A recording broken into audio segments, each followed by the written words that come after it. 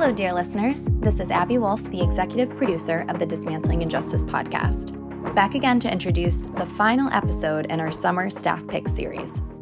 This conversation is one of my personal favorites. It's between Carl and Nicole Triplett about the evolution of surveillance. Surveillance is an issue that cuts across all sides and parts of our work, from supervised release to the constant and growing surveillance of communities of color. And while Nicole speaks to all of that very brilliantly, she also talks about this country's long history of surveilling activists and dissidents, including people in her own family. Thank you so much for listening to our special summer series. We're very excited to be back soon with a brand new season. And until then, here's Carl and Nicole.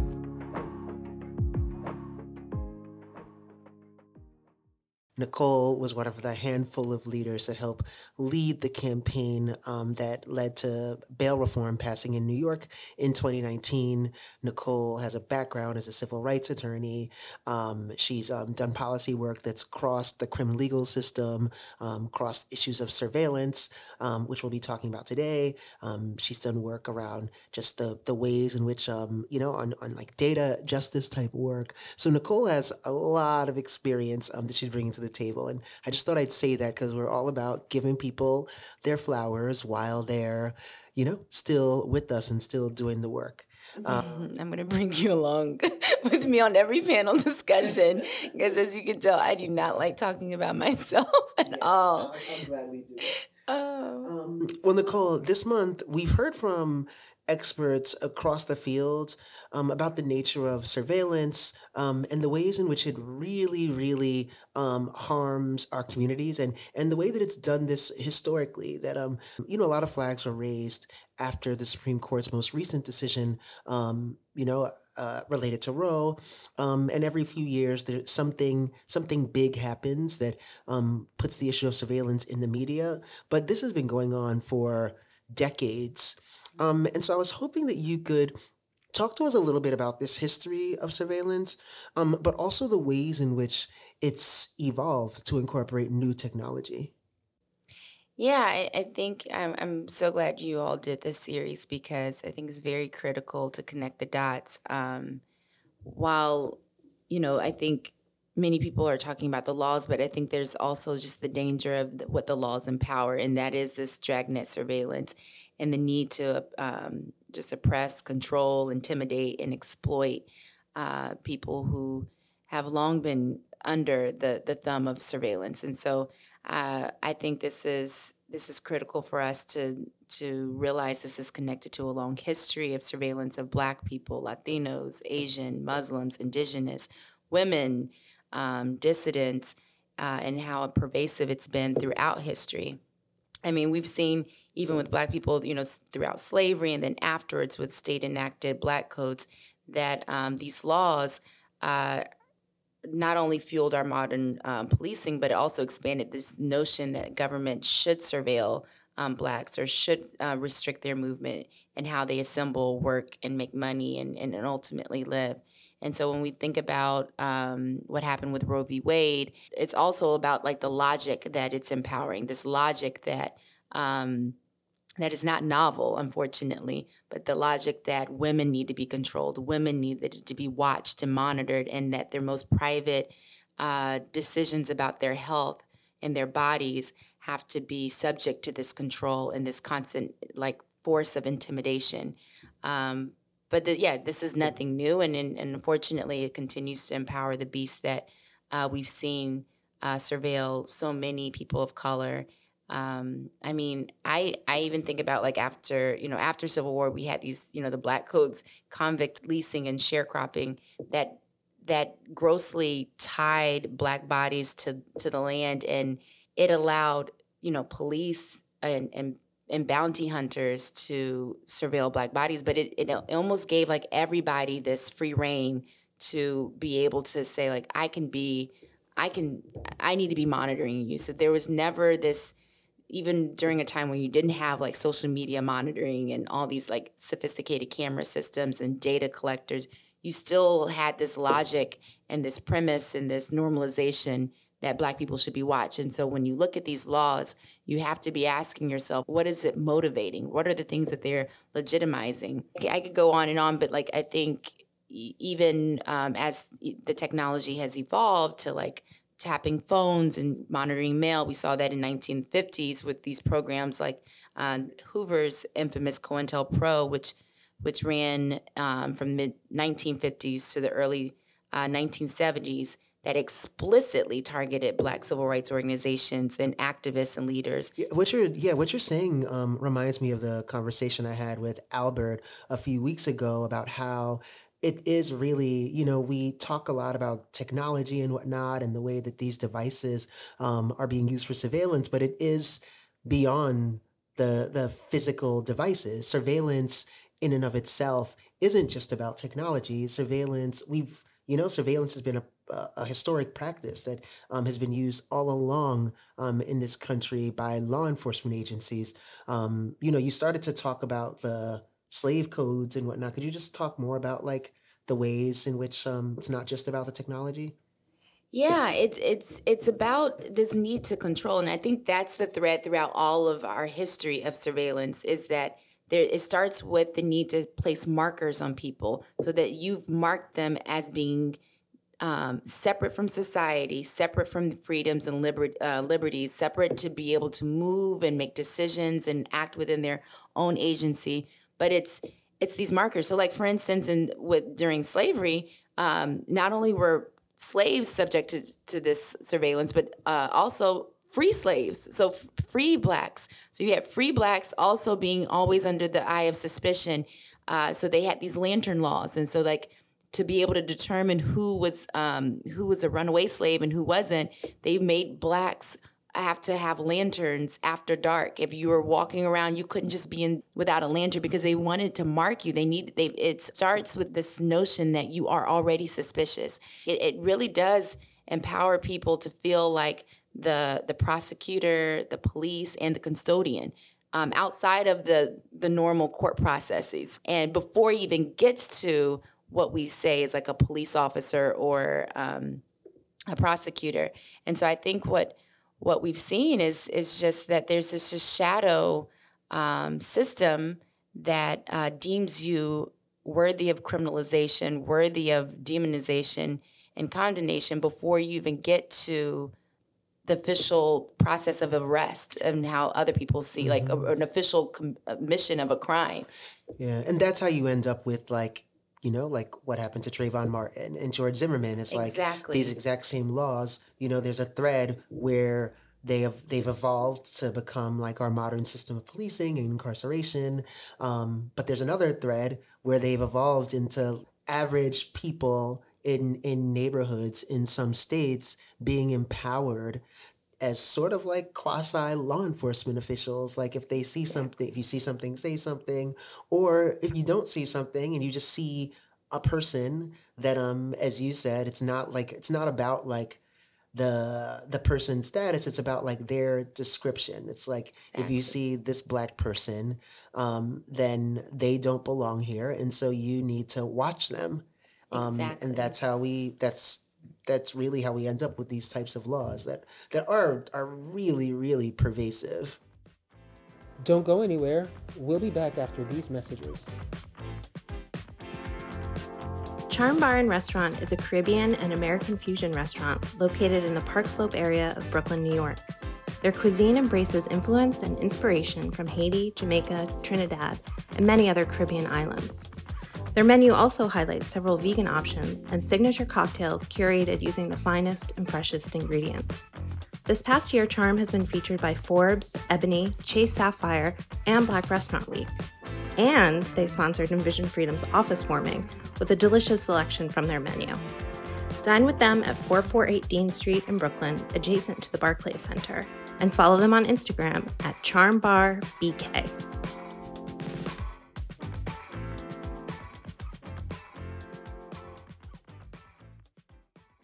And then I want to go back into the 1950s. You saw COINTELPRO program, and this was not just happening at the federal level, but you had states also having their own investigation system operation. So I'm originally from Mississippi, raised in Memphis, and Mississippi had its tax-funded segregation agency called the Mississippi State Sovereignty Commission that believed that they needed to spy on Black everyday people. So they had spy lists of Black pastors, of Black teachers, of anybody who seems like a community leader, because they didn't want them to, what they said, threaten their state sovereignty. And what that looked like to them is like voting or carrying people to vote or teaching people about integration and the civil rights movement and what was happening during that time, or highlighting injustices or speaking up for people. And so I didn't know until years later that I had close family members on this list that were living in different parts of Mississippi. But once the list was revealed, it just confirmed what many of my other family members had long suspected. And I would hear my grandmother say, "Oh, of course, we know that sometimes our phones are tapped or our mail is infiltrated. We didn't get all of our mail during this time because we did XYZ." And XYZ was only just living, truly just living in their full agency, just going to church or going to vote or going to work, and just feeling like they have a human right to fight against what was threatening their material conditions. And so what it does is not just the damage in the moment of like having someone's private life and having their political activities chilled, but then years, decades later, you have this chilling effect where you have people still afraid to be able to attend a protest. You have people still afraid to be able to stand up, because there are horror stories of how when they did act,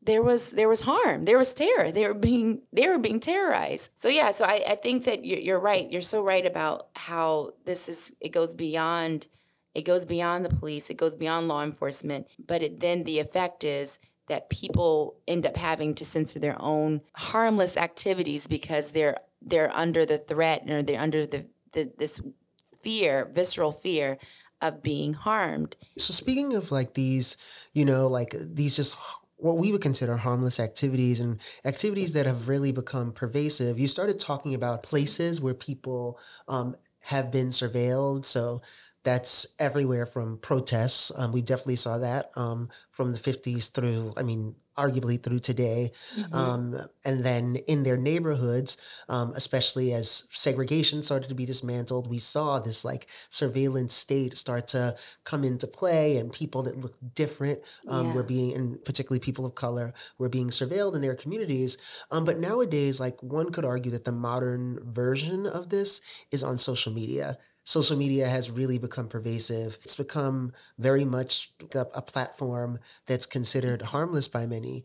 And yet we've seen surveillance really take root on social media in ways that, that we can kind of expect, but also in ways that are unexpected. Can you talk a bit about that? Yeah, I think, and I push back, I think it's not unexpected. I think because we know that, law enforcement and different agencies will use whatever they have, phones, mail, and we have history to prove that, then it's expected that with social media having volumes of data on you, so your location tracking, your social media activity, law enforcement wants to be able to, tap into that so they can figure out who do you associate with, what have you commented on. And so what you're seeing now is it's hard to find a law enforcement agency, a local police department that is not purchasing actually data from third-party data brokers for this scraped social media activity of people that they deem suspicious. And so, we've heard about Clearview AI being one of the most notorious sellers of this data. So they would sell, their main customer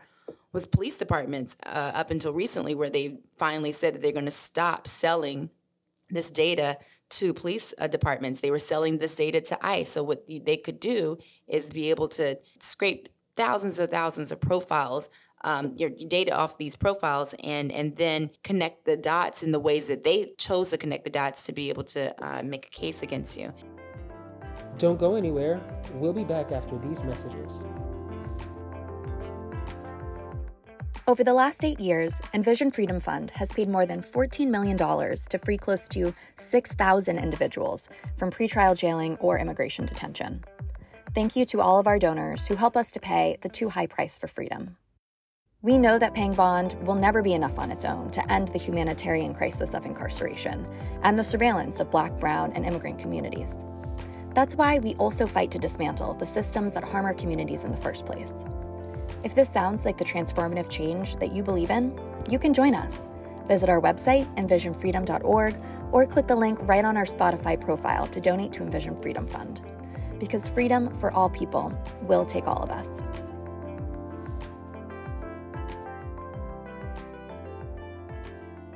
So yeah, and you know what I meant in terms of like what's unexpected, I think like, yes, we in the activist space sort of expect this. This is very much the natural evolution of surveillance that we've been seeing for decades. But I think like the everyday person, like my 70-year-old aunt, it is sort of surprising for them. Can you talk about the ways in which those types of people are impacted? Just like the everyday person? Yeah.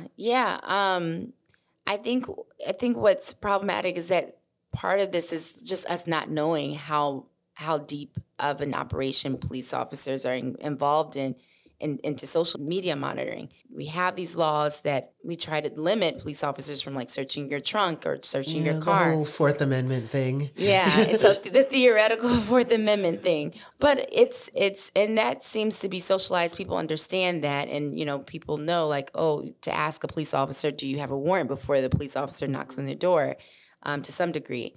Right now, it's not the case that police officers are just disclosing, and they've never done this on their own, but like disclosing like, hey, we're looking, you know, we suspected you, and we're actually now monitoring your post for like months, days, months, or years on end. And then we're also, before we even get a warrant, we're buying data from other data brokers to piece that together in our own way, and probably at the risk of, no, for sure, definitely at the risk of taking things out of context and suspecting you and monitoring you of doing who knows what.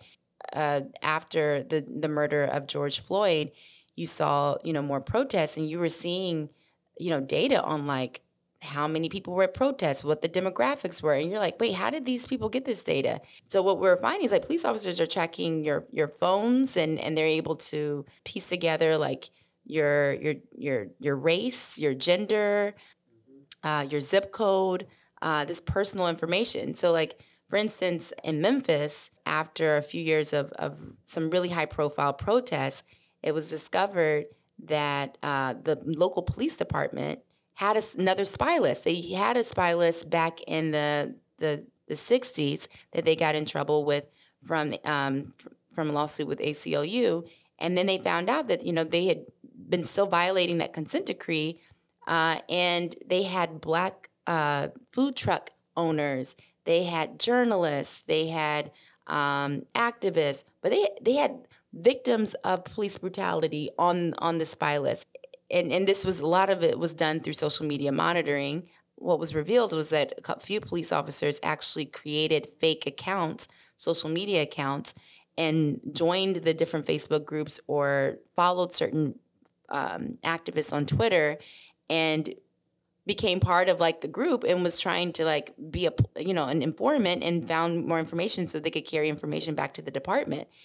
And so it's a lot that police officers are able to do on social media nowadays, beyond just scraping the data, beyond, you know, collecting the data, but also like posing as a friend of yours on these accounts, and being able to get information that way. I think, you know, these conversations, they're always so fascinating, a little disheartening as well. You know, I can't help but like come toward the end of every podcast and see like this dystopian future. But I know just from knowing you that that's not like, you're generally an optimistic person, and that's not how you walk about day to day. So I was wondering, like, how does this impact the work that you do day to day? And then where do we go from here? Like, how do we carry the torch forward? Yeah, I think with this type of work, it's, again, it just all the more proves the point that you can't treat the symptoms of these things. Like, we have to make sure that we're seeing the trajectory of this dating back to generations ago, but then also dating forward and seeing how the evolution of surveillance and control and oppression and exploitation can move. And so I think it makes me hopeful that we just need to be more strategic and more pressed to dismantle, undo, delegitimize these structures of control and the logic that that keeps ever evolving, that suggests or even spreads the lies, the false narratives that certain people should be controlled. Mm-hmm. Well, Nicole, this has definitely been fascinating. You took us on a ride from just the historic ways in which Black communities in particular have been surveilled, to through the 20th century and the ways in which that evolved, to today, to what we're facing with social media, and things that just like the average person should look out for when it comes to surveillance and their social media profiles. Because I do think that to an extent, some people think of social media like their Facebook account or their Twitter account the way that they think of their home. They don't expect someone that they're not friends with or that they don't know to be watching them and to be monitoring them on social media, and definitely not law enforcement, but it's happening. It's happening every day, and it's happening in ways, in new and creative ways as the years go by. And so thank you just for offering this insight. Thank you for all the work that you're doing to fight this. And for our listeners, again, we were joined by Nicole Triplett, the Senior Advocacy and Litigation Strategist at Envision Freedom Fund. To learn more about our work, you can visit us online at envisionfreedom.org. And this wraps up our month-long series on surveillance. Stay tuned for next month when we have another exciting series of podcasts for you. Bye. Bye. Thanks again for joining us. Dismantling Injustice is brought to you by Envision Freedom Fund, an organization that works to transform the immigration and criminal legal systems while meeting the critical needs of individuals impacted by these systems daily. To learn more about our work and donate, visit us at envisionfreedom.org. That's envisionfreedom.org. Dismantling Injustice was created by Sally Israel. Our executive producer is Abigail Wolf. This podcast is produced and engineered by Yasi Solutions and hosted by Carl Hammett Lipscomb. That's me. Special thanks to the team at Envision Freedom for being amazing. Until we're all free, peace out.